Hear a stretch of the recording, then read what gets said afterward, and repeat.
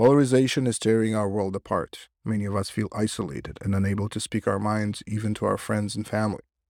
This is Effective Conversations with Yael Feiner, where we explore opposing viewpoints on polarizing topics and learn to speak with courage and compassion.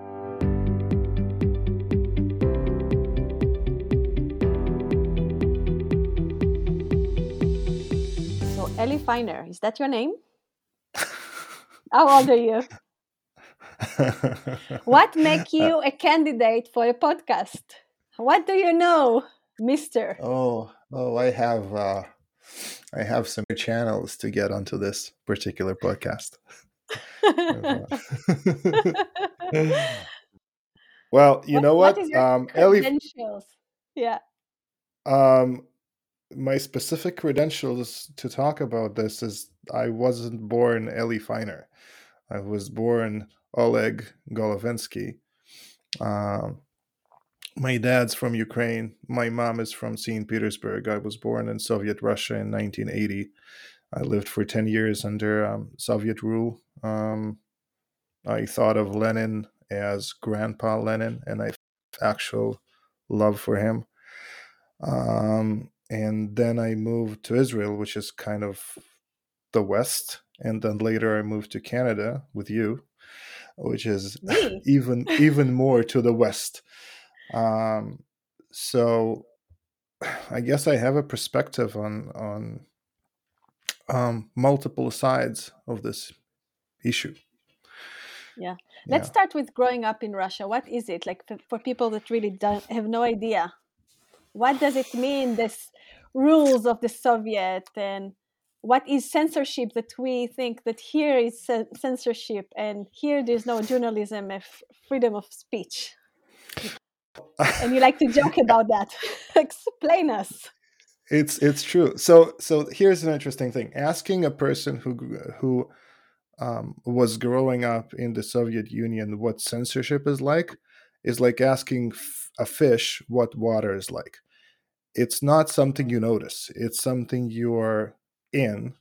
You've never experienced it being any other way, and maybe you have an inkling of things you're not supposed to think or things you're not supposed to talk about. It wasn't quite as bad as the 1984 book.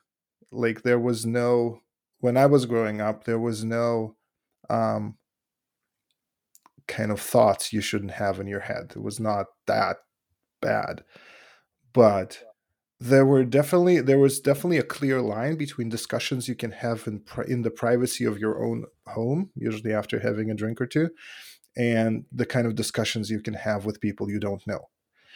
And And it that's worked. why, because they might tell on Yeah. you. Oh yeah. That's the reason. Absolutely.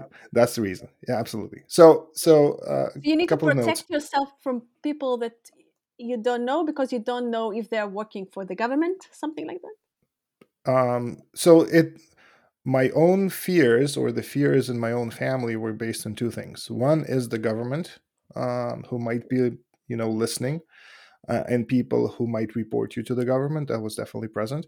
The other is that because we were Jewish and Russia at that point was very much an anti-Semitic country, um, that's kind of another source of fear. So, and there was an Russia interesting. anti-Semitic? They're fighting Nazism.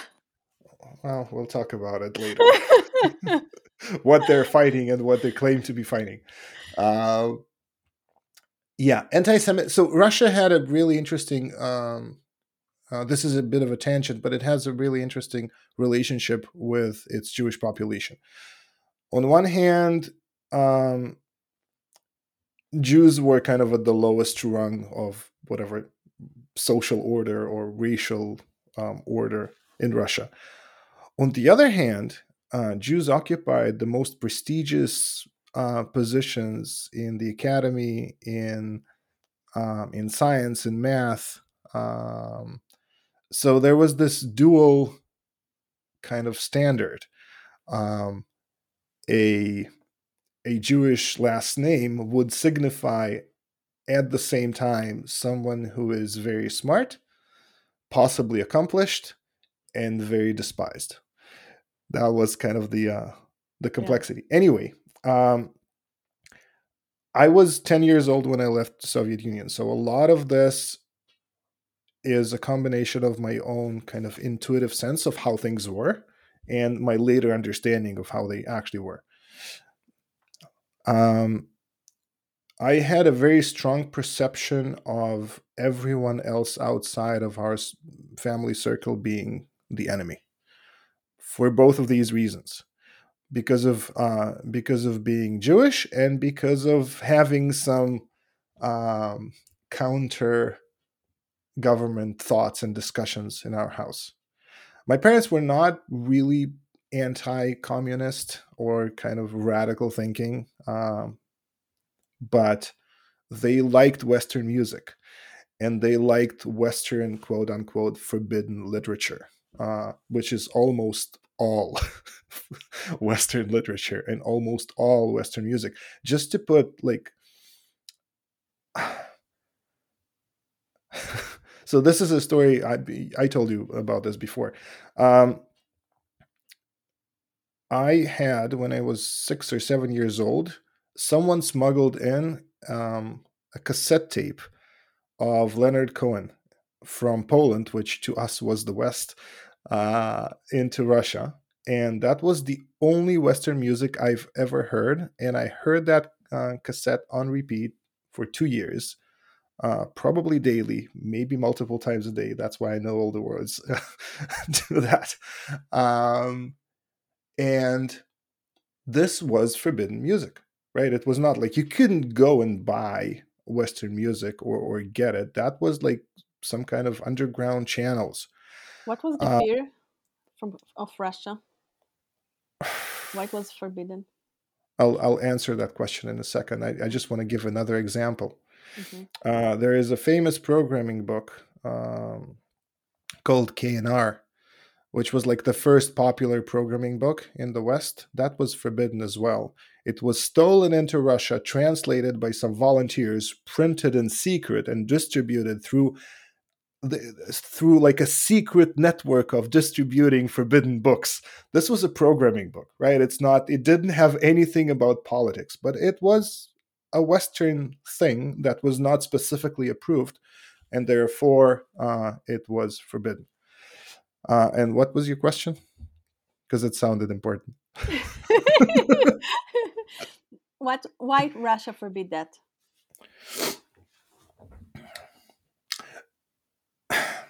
So this is going to be an assumption, but I think what the leaders in Russia knew was that if the Russian people understood what they were being deprived of, they would rebel. They will be spoiled by the opportunities of the capitalist world, by the fancy food, the fancy cars, the fancy living, and you know what? It might even be a compassionate thing to prevent people. It's like when you go on Facebook and you see how rich people live, that makes you miserable. It makes Yeah. sense for some compassionate government official to prevent you from doing that too much, or maybe even at all, so you don't feel miserable. So I'm kind of over pushing the compassionate angle here because it would be self-serving. But I'm just trying to see like there's a good reason to do But that there because is a line between, yeah, but there is a line, and it resonates with what in our religious it's happening, right? That women have to cover themselves and not be too pretty, so men wouldn't be so intimidated by that. So it's from one hand controlling people, and from the other hand helping them to be more contained and maybe happy with what they have. So there is both sides exactly. to that. Yeah, Exactly. So you start with Russia that limits what people can have and do and the kind of freedom they experience, and then you add a little bit of compassion to it so that they don't even see what they're missing, so they're not as miserable. But the actual true reason is that people would have revolted if they saw it, yeah, and that is exactly what happened in the early 90s.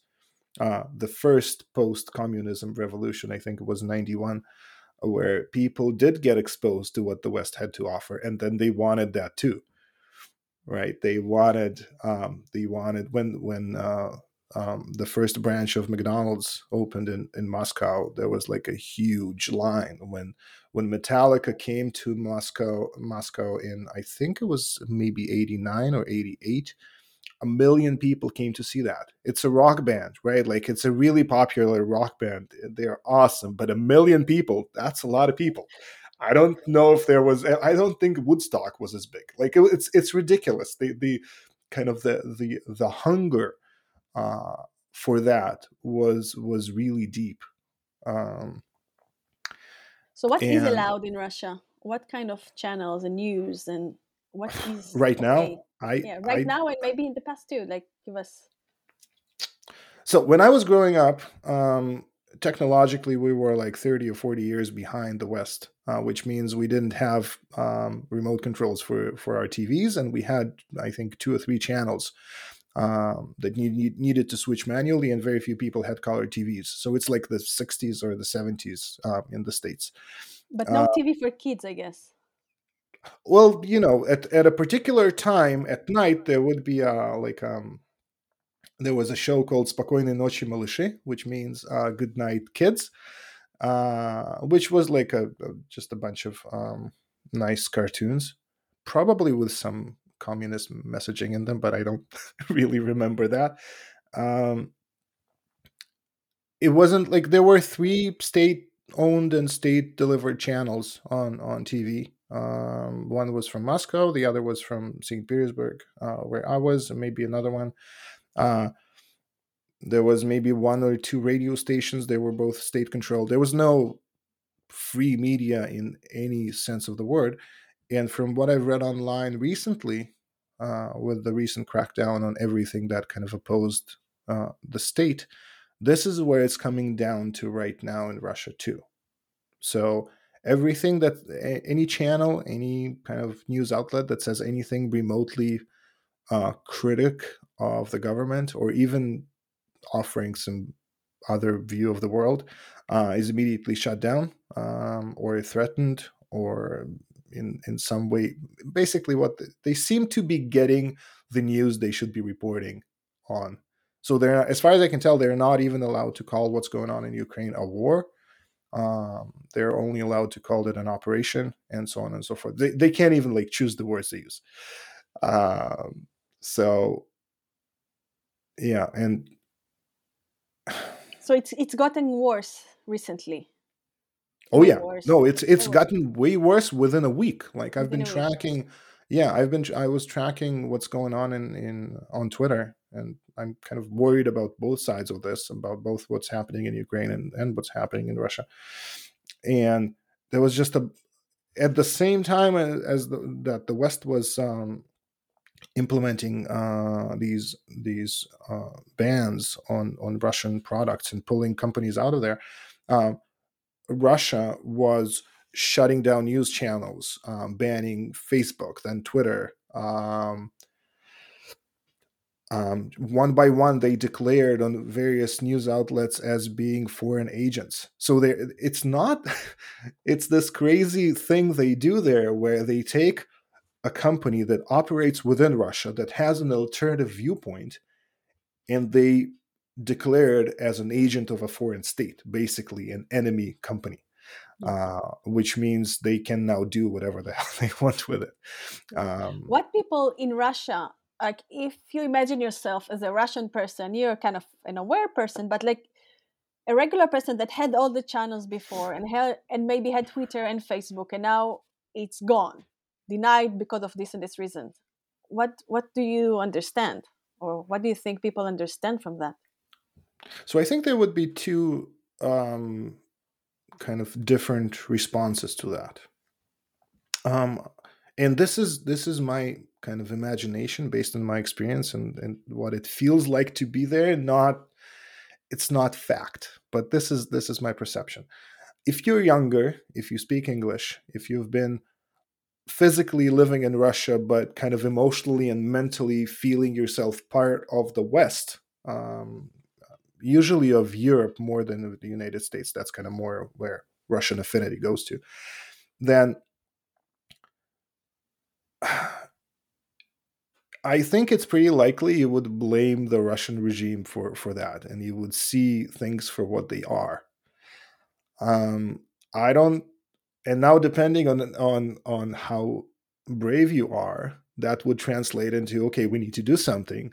On one hand, or oh my God, my life is over. On the other hand, because now whatever freedom you thought you don't have anymore.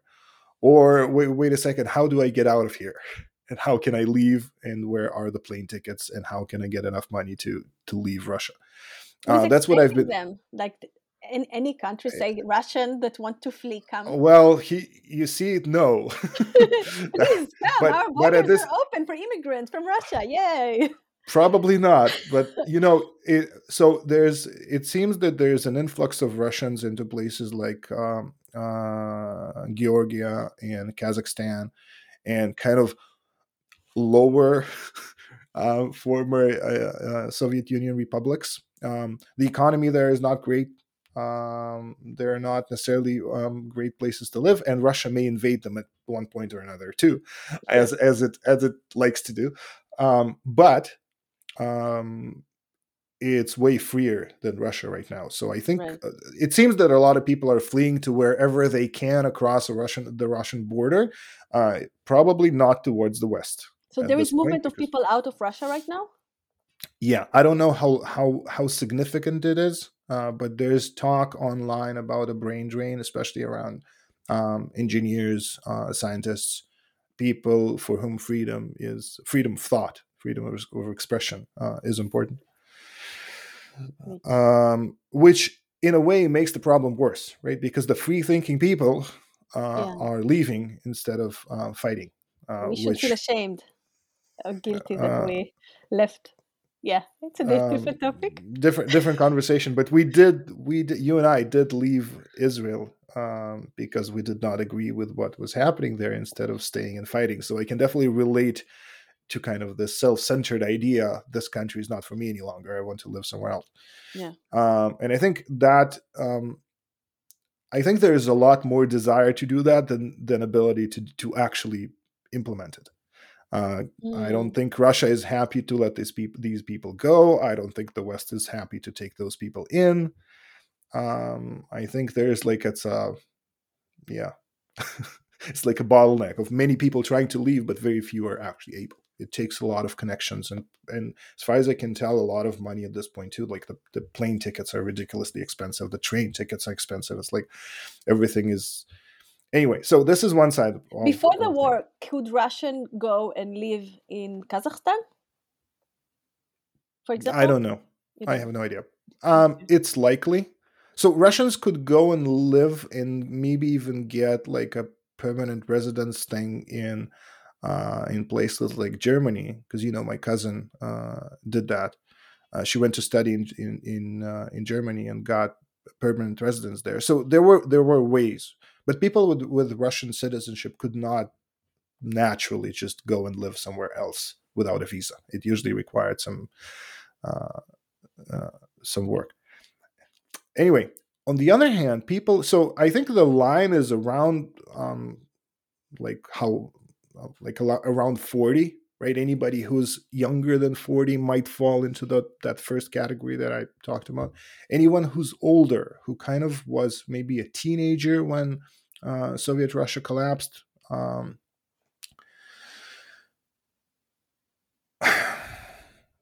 And maybe they don't, like, people who don't live in big cities and are not as exposed to kind of culture at large, um, they, I think, would have a narrower view and kind of a Russian centric view of life, especially if they don't have good command of English, which outside of the big cities, I don't think a lot of people do. Anybody who's older than 40 and probably lives outside of the big cities, um, I think they're more likely to believe what the state media is saying. Um, so this is an interesting thing. The fact that people use the internet does not mean they have a broader perspective. First of all, Russia has there's a lot of internet in Russian. So if you don't speak English, you are in a bubble of Russian speaking internet. So there's I know people in the West know this, but there's a Facebook alternative called Vkontakte that people in Russia use. There is a Google alternative called Yandex that people in Russia use. There's like a whole separate ecosystem. Um, and unless you're a software developer or someone who actually uses English for their work, you're not very likely to encounter media outside of the Russian speaking kind of bubble. Now, that Russian speaking bubble can be controlled by the state, obviously. Um, it sounds like, there are two chat apps, like encrypted chat apps, Telegram and Signal. Signal is an American company, Telegram is a Russian company.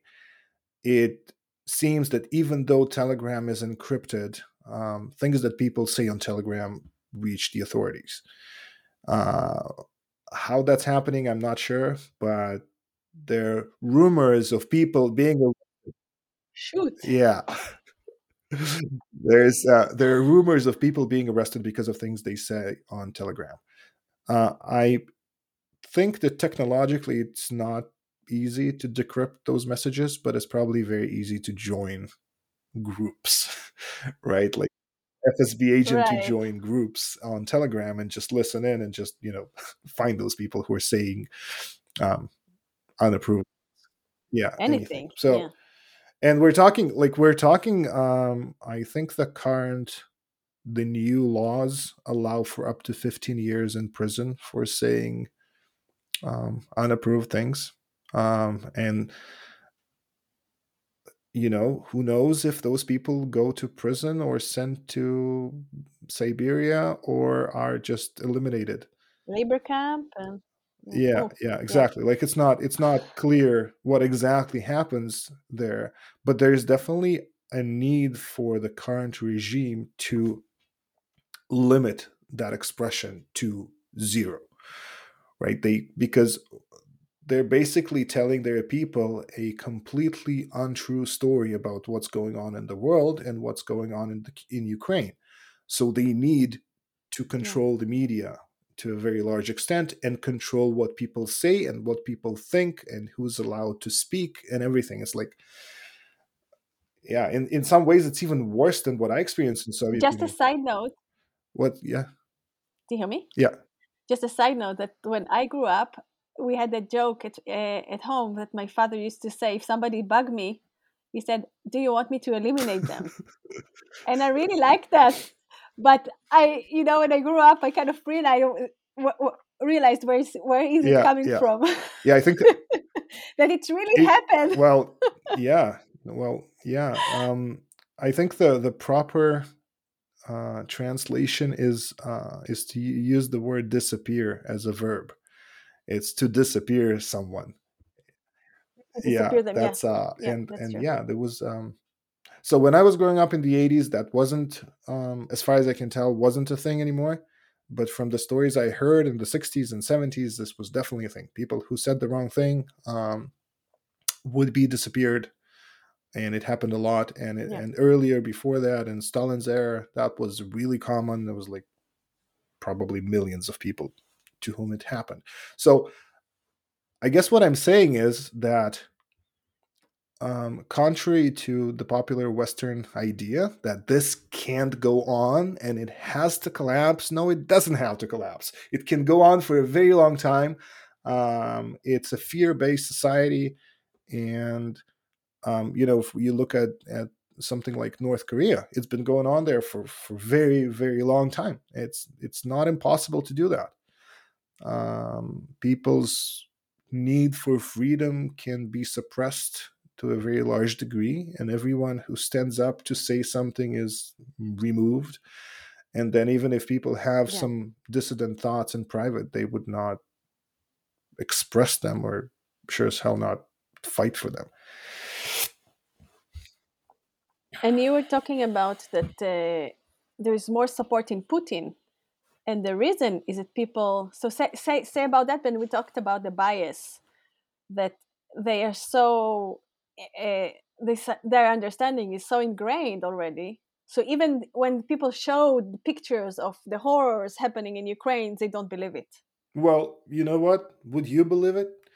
Let's say you're a you live in Russia, and you maybe have some subtle criticism of your government, but you don't concern yourself too much with it. You know, you have a job to do, you have maybe kids to raise, and groceries to buy, and you live a small life, which is which is a safe way to live in Russia, right? If you don't if you don't stand out, you would probably not be cut down.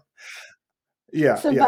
it's a survival. So not thinking about certain things is a survival mechanism.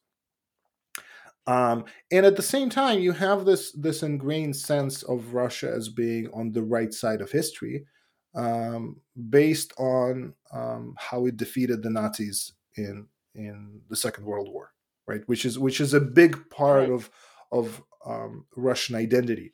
We defeated the Nazis, and from the Russian point of view, they did it by themselves. The West had nothing to do with it.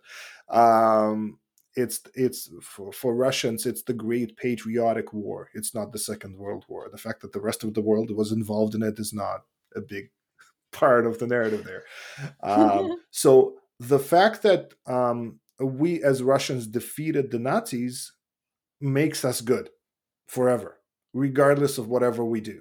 Because it's impossible to conceive that the country that defeated the Russians would do something bad or something wrong. And because the war in Ukraine and or the special operation in Ukraine officially is designed to root out the Nazis in Ukraine, then of course we're on the right side of history, right? That's like we are doing a good thing, and Putin, as a powerful leader, is with great courage and determination going and removing a Nazi regime from Ukraine. Of course, he deserves our support. And if there are Yeah. images of horrors, of course it's the Nazis doing it. How can we do that? We're the good guys. Like it's impossible to conceive that we Russians, the good guys, are doing that. There must be some mistake. It's either photoshopped or they're doing it themselves to paint us in a bad way, or something is fishy. It just can't be true. So you like to talk a lot about bias, and confirmation bias, and and I do. and this is the same kind of confirmation bias that every one of us has to keep believing what we believe, but it's just gone up to 11, because now it's our own confirmation bias reinforced en masse by the state media, and everything, every thought, every idea, every person who would offer a different perspective is suppressed. So you have, instead of like a personal confirmation bias, you have a group confirmation bias with a lot of force put into making it stick. Yeah, and the sanction that the West is imposing on Russia is just adding Exactly, on exactly. to Because that. because looking at it from the West, it's like, well, of course, people in Russia, when they see the imposed sanctions, would rebel against Putin. No, they won't, because who's imposing sanctions? It's the West. Who's at fault for imposing sanctions? It's the West. Putin is just trying to clear Ukraine of Nazis. So obviously, the West is collaborating with those Nazis, and now they're adding sanctions on top of it to not let Putin destroy that regime, which was in the Russian narrative, which was funded by NATO and supported by the West. So it's such a different way to see the world that it's almost I had this idea that, we should fly over Russia and drop little leaflets showing the photos of horrors from Ukraine, or we should hack their state TV and show them. That won't help. Unfortunately, that will only whoever already believes in state media, that would solidify their perception of how the West is evil, and how they're trying to manipulate. and even controlling their TV and trying, yeah, Yeah, yeah, to manipulate. Wow, it's mind blowing, huh? To yeah. And I think it's a place for each of us to, because right now we think that we are the good ones. Well, We are so how to say it, like so positive that we are the good ones, yeah, yeah, positively. we're on the right side of Yeah, history. yeah, and who knows? It's good to introduce a doubt so we can check this and we can check ourselves at the same time that we're still doing the good fight, but not saying stop everything you do, but this doubt is so important for each of us Yeah, to ask. it's and we see it in the West too, because um, if you take something like COVID, which no one remembers anymore because there's a war in Ukraine, but What COVID, what yeah, David? What? exactly. Um, What? so um, COVID was a very, or maybe still is, a very polarizing topic, right? So people who believe or believed, rather, that everyone should wear masks and everyone should get vaccinated, and everyone who does not want to get vaccinated or refuses to wear a mask is a danger to society, believed they were good. They were trying to save people from being sick. They were trying to save people from dying. They were trying to save hospitals from being overloaded, and so on and so forth. People on the other hand, on the other side, who refused to wear masks and who refused to vaccinate themselves or their children, believed they were good. They were acting against a controlling government. They were acting against the corporations that were trying to push unnecessary medicine into our veins. They were trying to protect freedom. So both people on both sides were really adamant that they were good. And as far as I can tell, very, very, very few people switched sides in this debate. Right. It's extremely rare for people to switch sides, even with free media, even with publicly available information. And yes, the kind of the anti-vaccine messages were suppressed to an extent by social media as fake news, but that information was still getting to people. It was still available. There was And still a it way to supported get the there. narrative that they had anyway, that they're doing. Exactly, and Yeah. and exactly, and it supported the narrative they had anyway. And still, people did not change their opinions about I this changed a for the million most part. times. You change, well, yeah, but that's your job, right? It's your job to and mine to an extent to be flexible with our opinions. Um, But that's true because but the fact did changed, and there was like with the more time came, the more time into the pandemic, there was more facts and more information, and still most of the people, like you say, yeah, hold and on to didn't their change their opinion. opinion. Yeah, It's not, I'm not even saying, these people on this side are right and these people are on that other side are wrong. It's not even about that. It's about the deep split and the inability to come to a common understanding of the problem, and the inability of both sides to say to the other side, you know what, some of what you're saying is actually true. Because if we look at the whole thing from the outside, these two groups are worried about different things. One is worried about safety. The group who wants vaccines, who wants everyone to get vaccinated, who wants everyone to wear a mask, or maybe, I don't know, like a condom over their entire body. This group of people is worried about their own safety and their loved ones' safety. They're like yeah. really about that. The other group is worried about freedom. Um, they're worried that themselves and their loved ones and other people would suddenly live in a non-free society where you can't say certain things, or you can behave in certain ways, or you can't, even decide. Yeah, meet people Yeah, that you want and do whatever you yeah, want. and you can't even control what gets into your body, right? That is the other side. So interestingly enough, so it's like it's a safety versus freedom kind of debate. But now we have a new debate with the sides in the opposite direction. We're now talking about how much we should intervene in the war in Ukraine, right? Back to the Ukrainian topic. Thank And you. when we have this increasingly polarized discussion about how much to intervene, we again have safety versus freedom, but the groups are reversed. The people who were protecting freedom against masks and vaccines are now typically saying we shouldn't intervene in Ukraine because that will result in World War III nuclear holocaust. We're all going to die. And the people on the other side who used to be worried about safety around the vaccine and the virus are saying, oh, no, we need to defend the freedom of the people of Ukraine because this is already a world war. And if we don't stop it there, it will get to the rest of us. So it's not even true to say that there are some people who care about freedom and other people who care about safety. It's just based on the particular way they see a particular topic, what it brings for them. Does it bring up a fear of losing their freedom, or does it bring up a fear of losing their life or their health?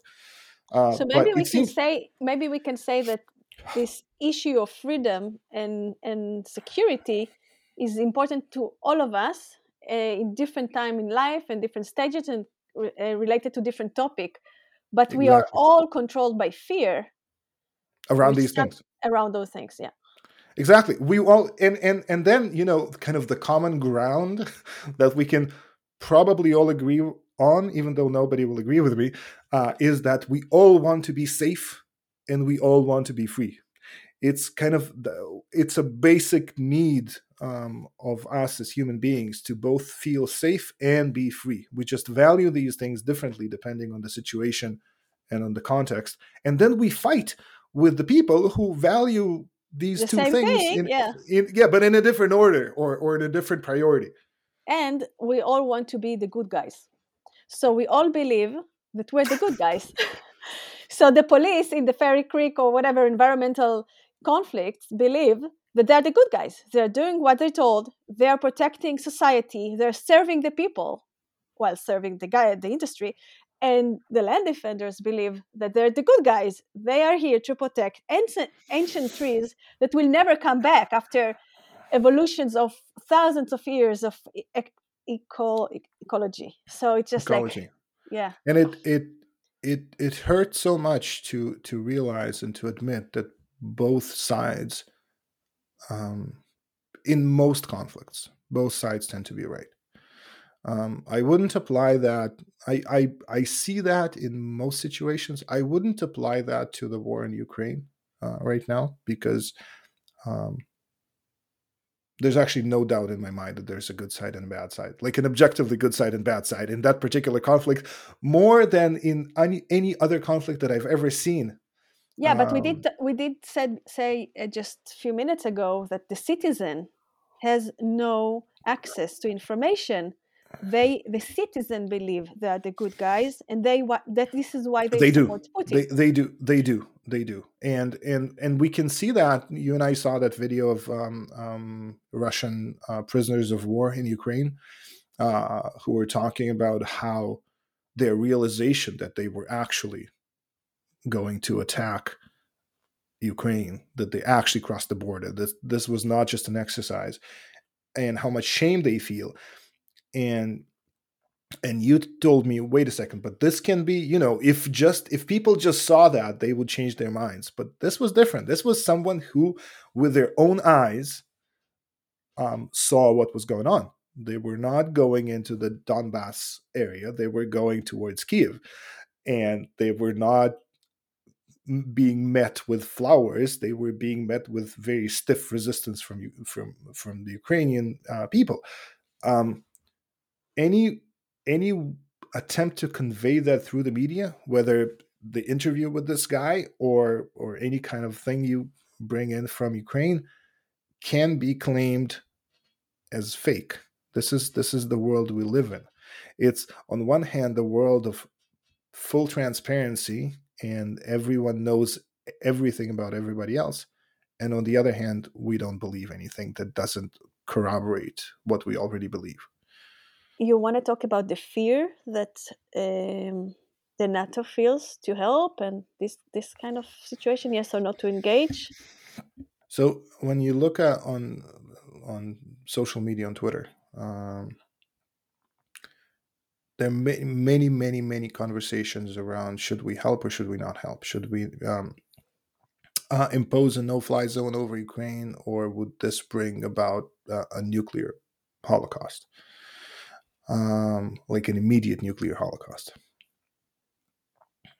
I'll start with my own perception of this, which is just an opinion, but I don't believe for a second Your that a opinion are the single. best. Well, thank you. But it's an opinion. Yeah. It's a somewhat informed opinion, but it's not the truth. Um, I don't believe that a single step of escalation will result in an immediate annihilation of the entire world.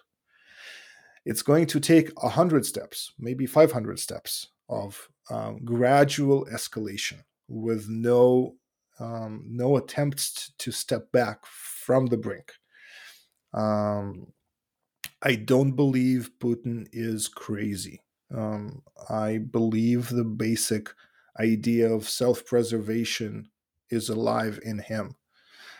Uh, he doesn't care as much about the lives of his citizens, and he doesn't care as much about the lives of Ukrainians, obviously. Uh, but he's not suicidal. And because he's not suicidal, um, going for a full nuclear holocaust is something he might do if he sees that he has no other choice at all. Um, How do you know he's so, not suicidal, that he's not crazy? This is what people think about him in the West. yeah, This I is the know, fear, but right? So how, so from so what makes you you think know, that? so there's some intelligence about him being really worried about COVID, and him really being really worried about assassinations, and he sits really far away from his advisors, as we saw in videos, and the explanation coming in from intelligence services about that is that it's because of his fears. So because he's a fearful man, it's reasonable, I think, to assume that he is afraid of his own death and he does not wish it. Right. Uh, that's what I mean in him not being suicidal. He's very controlling. He's trying to control the situation around him in very powerful means. That also tells me that he does not want things to just happen, and to, just to let it go. It doesn't seem to be the kind of person. Um, and and there is a definite, like, even if we don't agree with the tactics, there is still, he's attacking Russia, but he also goes to negotiate uh, peace treaties and humanitarian aid. He doesn't stick to that because there is value to allow for humanitarian aid and then bomb it, because it creates a lot more stress for the Ukrainian people. So, like, not ethical value, but there is military value in that kind of approach. Uh, so from a certain point of view and a certain outlook, those are logical decisions, and those are logical. Like, they're not moral, or they're morally reprehensible, but um, they are somehow based in logic. So this kind of fuels my perception of him not being kind of a crazy rogue agent that would do crazy things. And also you However, and also you were talking about, maybe say it again, that something you read that, as I said, the narrative that was that it's on a blink of a trigger, somebody will just push the button, and then it's find out to be not true. So can you say oh yeah, yeah. So, but sorry, before before I that? answer that, um, even if we did believe Putin is crazy and he would launch all his rockets at the West at the slightest whim, then we don't actually have any way to control that. If he's crazy and he might just launch all the rockets because we offended him, then there is absolutely no way to avoid that, and we should prepare for a Holocaust anyway. And I don't think that's the case. But if that were the case, not acting against Russia would seem unreasonable to me too. Right. Like, if he's crazy, then there's no, like, he could use any pretext to do that, whether we intend to do it or not. Like, he could launch rockets because his tea was called this morning, if he's actually crazy. So it actually, I'm kind of coming to this conclusion that whether he's crazy or not, the position of not opposing him does not make a lot of sense to me. The other part that your question that you asked is that launching nuclear rockets requires multiple people to be involved in it. Because that's such a big danger to society, there are lots of checks and balances in place in any country, not in the sense of just the rules, but also in just how many wires you need to connect to get those those freaking rockets to launch. Yeah. So I read somewhere, I'm not sure what the source is, but the leader of the Soviet Union in the 60s, I think it was Khrushchev, he said, our nuclear rockets are set on auto launch. If you launch yours, ours will be launched without any touch of a human being. He said that to create a powerful deterrence from launching nuclear rockets at the Soviet Union. It turned out that they never had automated systems to launch rockets. And it also doesn't make sense for them to have that because automated systems fail. As we all know, technology fails. And if there was an automated system, then that would be extremely risky. And it's the ultimate risk, right? It's the destruction of all life. So there was no automated system. There was always a person, or maybe two, or maybe even three people who needed to decide at a particular point in time that rockets needed to be launched. And the stories that we heard of the Cuban Missile Crisis and a few other kind of almost launching nuclear weapons kind of crises, the story that it was only prevented by a single person at the last moment who didn't press the red button is likely also false. It's a useful story to have because it's in both countries, United States and Soviet Union, it was in both countries' interest to believe that the other will launch nuclear weapons immediately. It was useful as a belief system so that no one would. Right. But in practice, it was even more useful to make sure that a launch would not happen accidentally. Right. So it's like there's a difference between the message that was sent to the other country and that was sent to the population, and between how things were managed tactically on the ground in terms of how these weapons are controlled. Okay, and the final piece of this puzzle is a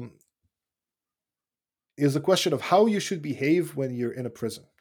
So this is a bit of a tangent. There's a guy by the name of Kamil Galeev, I think he writes a lot on Twitter, and he brought up this idea that when you are in prison, in particular in the Russian prison, you can't reason with the people there, right? It's a power-based dynamic. Whoever has the power has control. And if you're reasonable, if you answer questions when they're asked, when someone asks you to tell them about your life, you slowly go down the rungs of power in prison until a time when you sleep by the toilet, because that's the only place they would let you sleep, and they do horrible things to you. The point of this is that in a kind of power dynamic where it's only controlled by who has more power, reason is not necessarily the right thing to do. So the West is treating Putin as if we are all controlled, we are all governed by the same set of rules.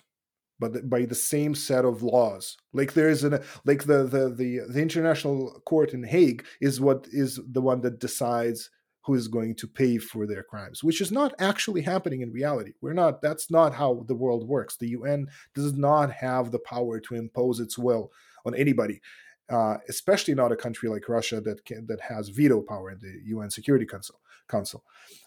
So we're not talking about a kind of lawful society. We're talking about countries that actually do whatever the hell they want.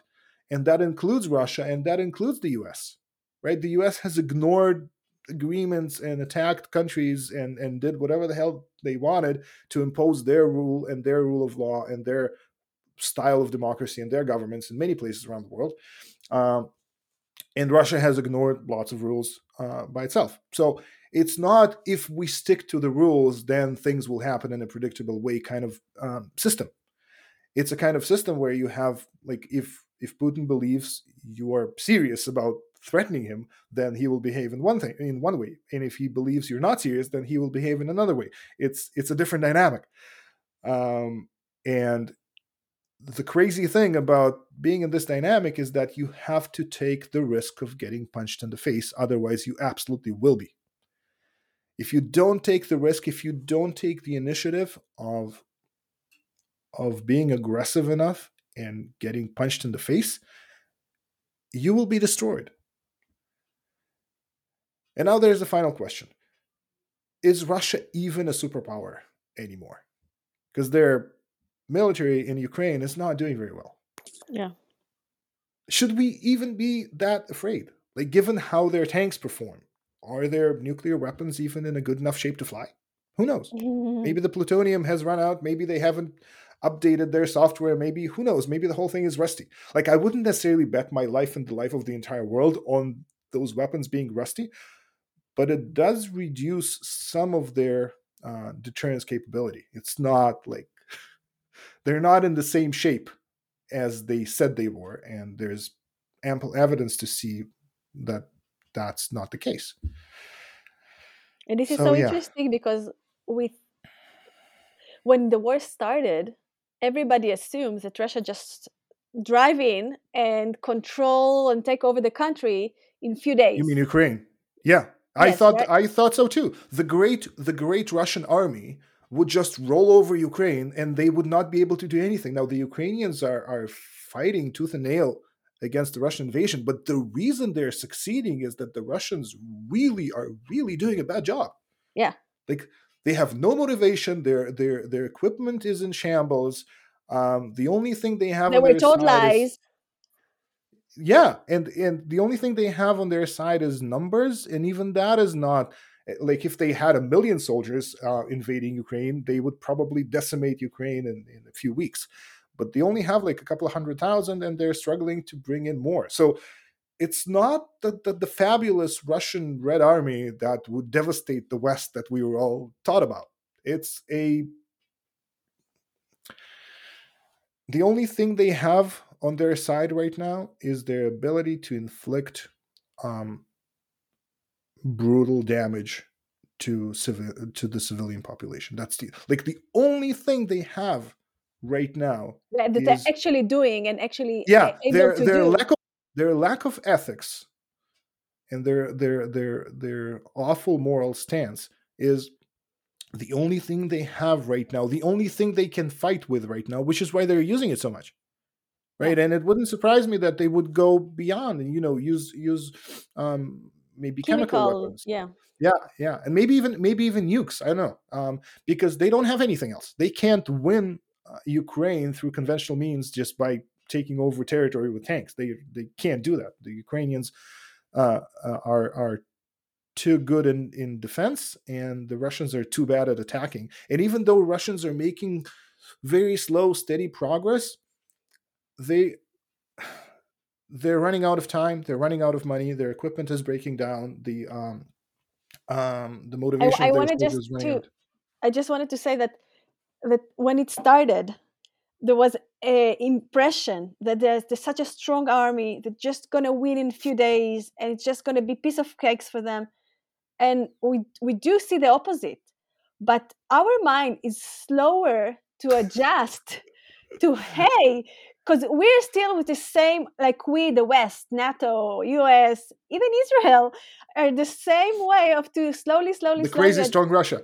Crazy strong Russia, they will kill us all. We have to obey. We have to be aligned. We have to whatever. We have to be afraid of them. And while there are different facts in reality of what's really Exactly. going on, so this is like really interesting to see. Exactly. And this takes us back to the beginning of our conversations, how hard it is to let go of biases. And Yeah, the entire world is biased to think that Russia is a really powerful country from a military standpoint, and everybody is like, well, they're weak, they're economically weak and they're politically weak, but their military is strong. Well, their military is not that strong anymore. Israel does not want to send Iron Dome installations to Ukraine because they're worried about Russia in Syria being on their border. And I just tweeted the other day is like, I don't think the Israeli military has anything to worry about Russians being on the border. I think they can, like they say in Hebrew, eat them without salt, yeah. right? Because the Israeli military is actually well prepared, well trained, and effective, and the Russian is not. So even like the Air Force, the Israeli Air Force can probably destroy the Russian Air Force with no trouble. So the fear seems to be unfounded. We are just not yet. We haven't accepted the fact that Russia is not USSR, and it's not even the Russia of 20 years ago. It's more like North Korea, isolated, poor, um, trying to beat its chest, trying to show how strong it is, but no one's really buying it, kind of thing. So, what is the reality as you see it?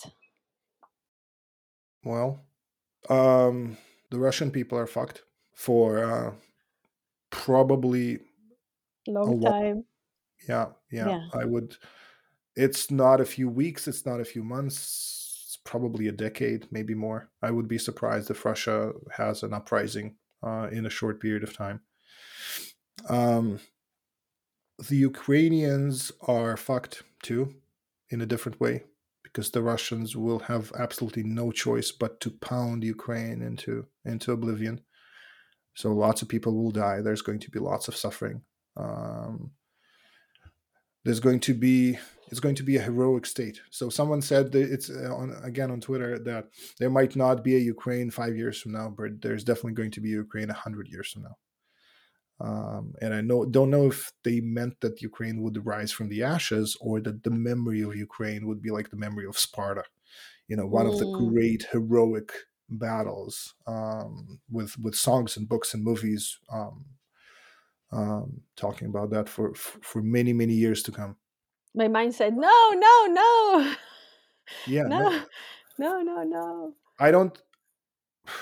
Wow. The examples we have of something like that are in Iraq and Afghanistan, both when U.S. attacked there and stayed there for a couple of decades, and then eventually had to leave because the resistance was so strong.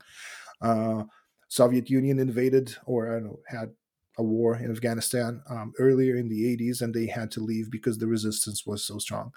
Uh, Russia did invade and completely decimate Chechnya, um, and they didn't leave, but they just razed it to the ground. There was nothing left.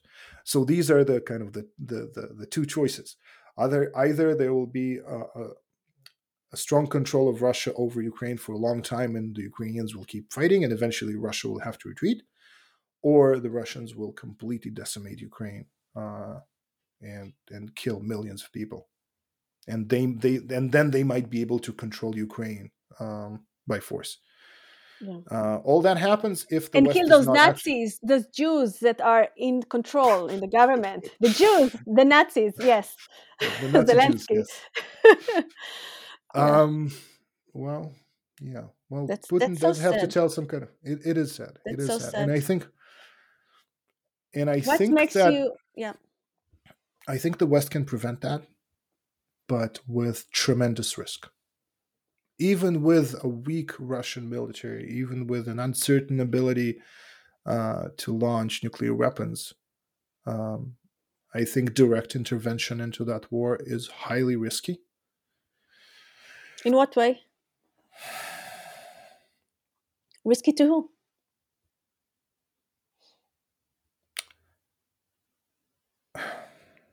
I think it's risky because of a nuclear response, and I'm not even talking about like worldwide nuclear decimation. Let's just take a small thing, right? Small The scenario. West, small scenario. The West intervenes, and the Russians drop a small tactical nuke on Kiev to kind of make sure that the West stops intervening. Um, that is potentially worse than the outcome of the war if the West does not aid. And if it's not Kiev, but Warsaw in Poland, like a direct attack on NATO, then that would require a direct response, right? So there might be an escalation. And if it's not a world decimation, if it's like, 5 or 6 or 8 of those tactical nukes dropped in various cities all over the world, that's millions of people dead anyway. So I don't think that we're at risk of a total global catastrophe, but I do think we're at risk of a nice little nuclear exchange with hundreds of thousands or millions of dead people as part of this. And that's a calculus that the Western leaders need to do. Like, are we letting Ukrainians die in large numbers, or are we risking potentially even more deaths from an escalation? And can we even avoid that? Because, if Ukraine gives up, then Putin would definitely have an appetite for more. And given the state of the military in this conflict, they would have ample reason to rebuild their military properly. Yeah. And then the next conflict will have a proper, effective Russian military with lots of people who saw real combat. So they will grow more effective, not less Definitely. effective. Yeah. So right now, Russia is in its weakest state, financially, militarily, politically. If there is a time to do anything about it, it's now. If we try to do it 10 years from now, it's going to be way worse. Yeah. And they say that when someone decides um, that they need to go to war, they need to go to war themselves or send their children to fight.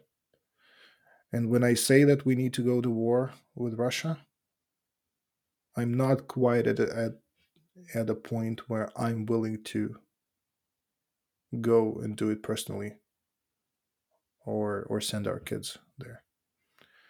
But it's getting to that point. Like, my own perception of how important this is slowly progressing to the point of, yeah,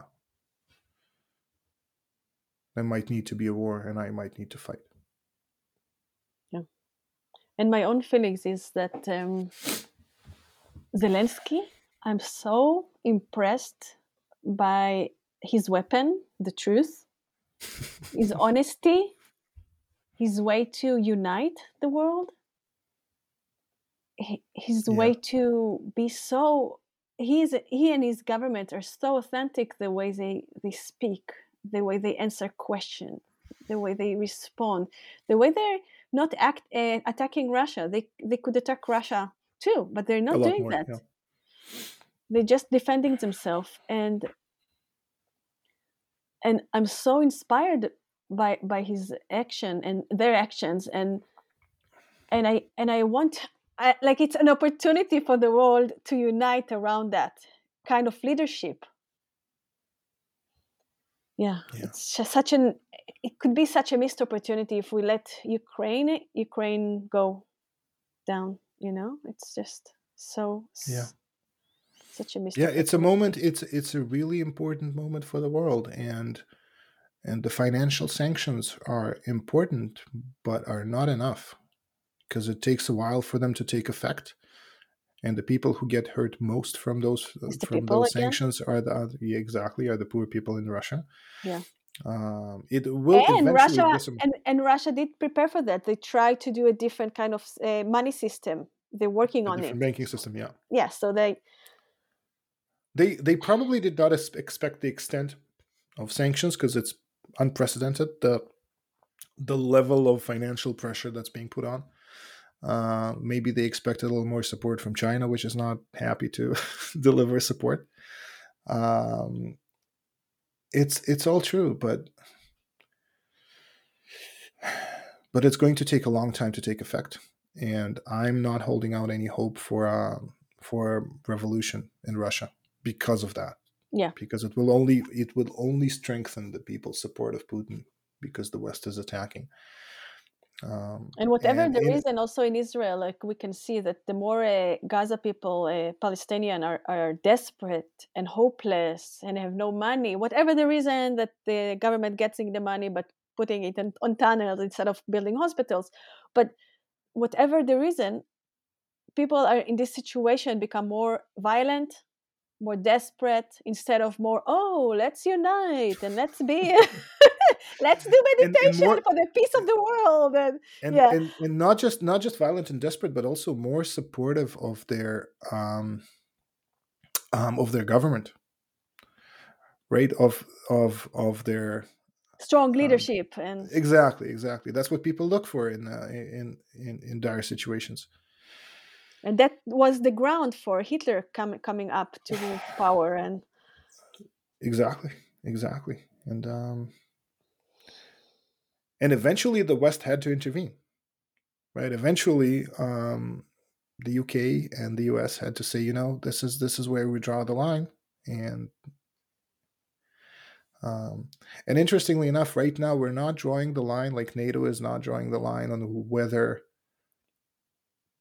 our values are being crossed and abused, but where the agreements are. So we're not going to defend democracy in Ukraine because it's not part of NATO. But if it happened in Poland, we would have no choice. This is a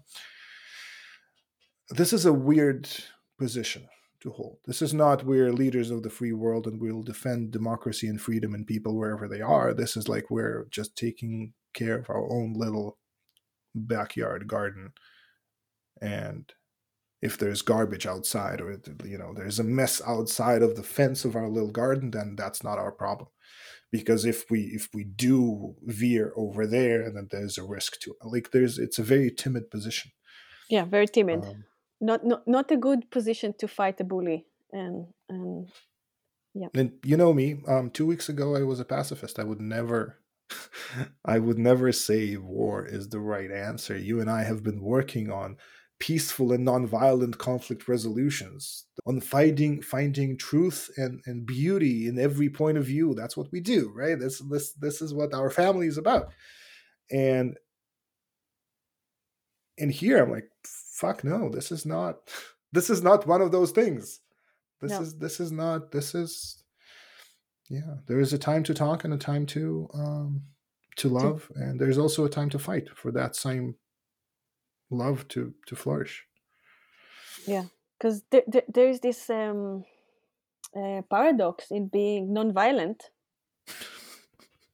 that if you stick to being non-violent, like Tibetan people, Yeah, when you're so you much get erased. Yeah.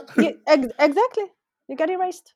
So there is a line, you have to protect yourself and your belief, and Yeah, those free values for everyone, and sometimes you have to fight for that, sometimes because you this have to is the fight. language. We need to adjust our language to the one we talk with. Yeah, it's actually it's funny. um Being empathic and understanding towards Russia at this point in time, actually really understanding um Their them, needs. Yeah. yeah, is fighting. That's what it means. It means to fight, because it's only if you don't understand what's going on and their actual needs and aspirations and motivations is when you think, oh, we just need to stick to the rules, or talk about it some more.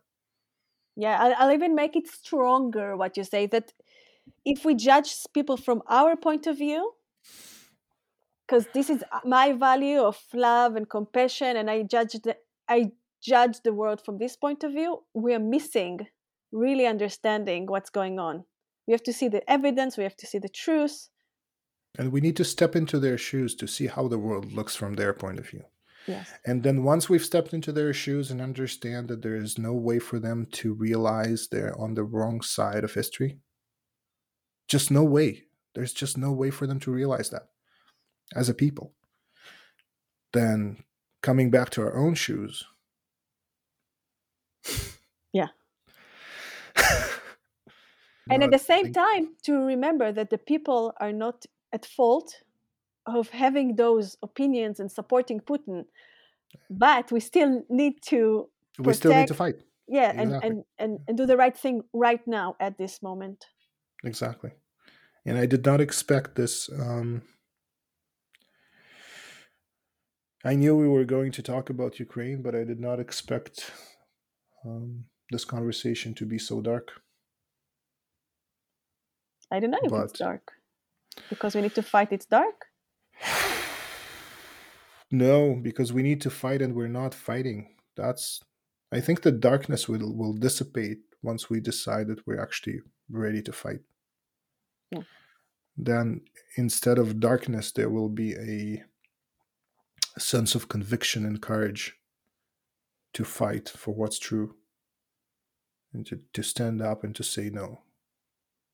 This is not happening. I think Putin, it's yeah. I think, for a few years, I don't know how long, he was pushing lots of fake news and helping right-wing leaders to be elected in the US and in Brazil. And right now, we are all in the state of, like, what happened eventually is that we are all in the state of doubt of, I don't know enough, I don't know the truth, how can I trust the information, I don't know, I don't know how. I hear it for so many people that are afraid to say something concrete in time, that we need to say something concrete and we need to take action. But we grew up in the last few years in not believing the news, not believing the media, not trusting any news, and we start to kind of, I don't know, I don't want to say, this kind of state, Yeah. which is really, really making us weak right now. At the same time that I started this podcast, I say we need to introduce the doubt and check ourselves, but it's a different kind of doubt. We need to introduce doubt if we're feeling too certain, and we need to introduce certainty if we're feeling too doubtful. Yes, And that's and good. both things require courage. Because if I'm certain about something and I need to introduce doubt, there's a lot of fear that comes up against that doubt. Like, what do you mean the world that I've seen with my eyes until now is actually wrong? That takes courage. And on the other hand, oh, I don't know who's right and I don't know who's wrong, and I need to take a stand. Taking a stand and saying, no, these are my values. This is what I believe in. This is what I think we should do. That take courage too. And courage is what Zelensky is teaching us. So the Messiah of of Yeah. democracy, when the whole world forgot what it means to fight for democracy, we're just fighting within democracy, but we're not fighting for it. And here's an example of a guy that says, you know what? When you got to fight, you got to fight. You can't shy away from that because it's coming to your house, and you can't say, well, you know what? I'm not feeling like it. I have a Pilates class. You can't like I really like my cheap gas, and I don't want to impose sanctions on Russian oil because I really like my cheap gas, and I'm well, I think one of the things we as each one of us, when we are aligned with our values, it might be, it cost us, there is price to pay, but it feels good. Our heart is open, we have courage, we have burning of energy to act and to do the right thing. There is alignment with the true things and with the world. thank you for listening to the Effective Conversations podcast. Please reach out to talk about how we can help you and your organization transform conflict into cooperation. Don't forget to share the podcast to support others in healing their hearts, the divide, and our planet.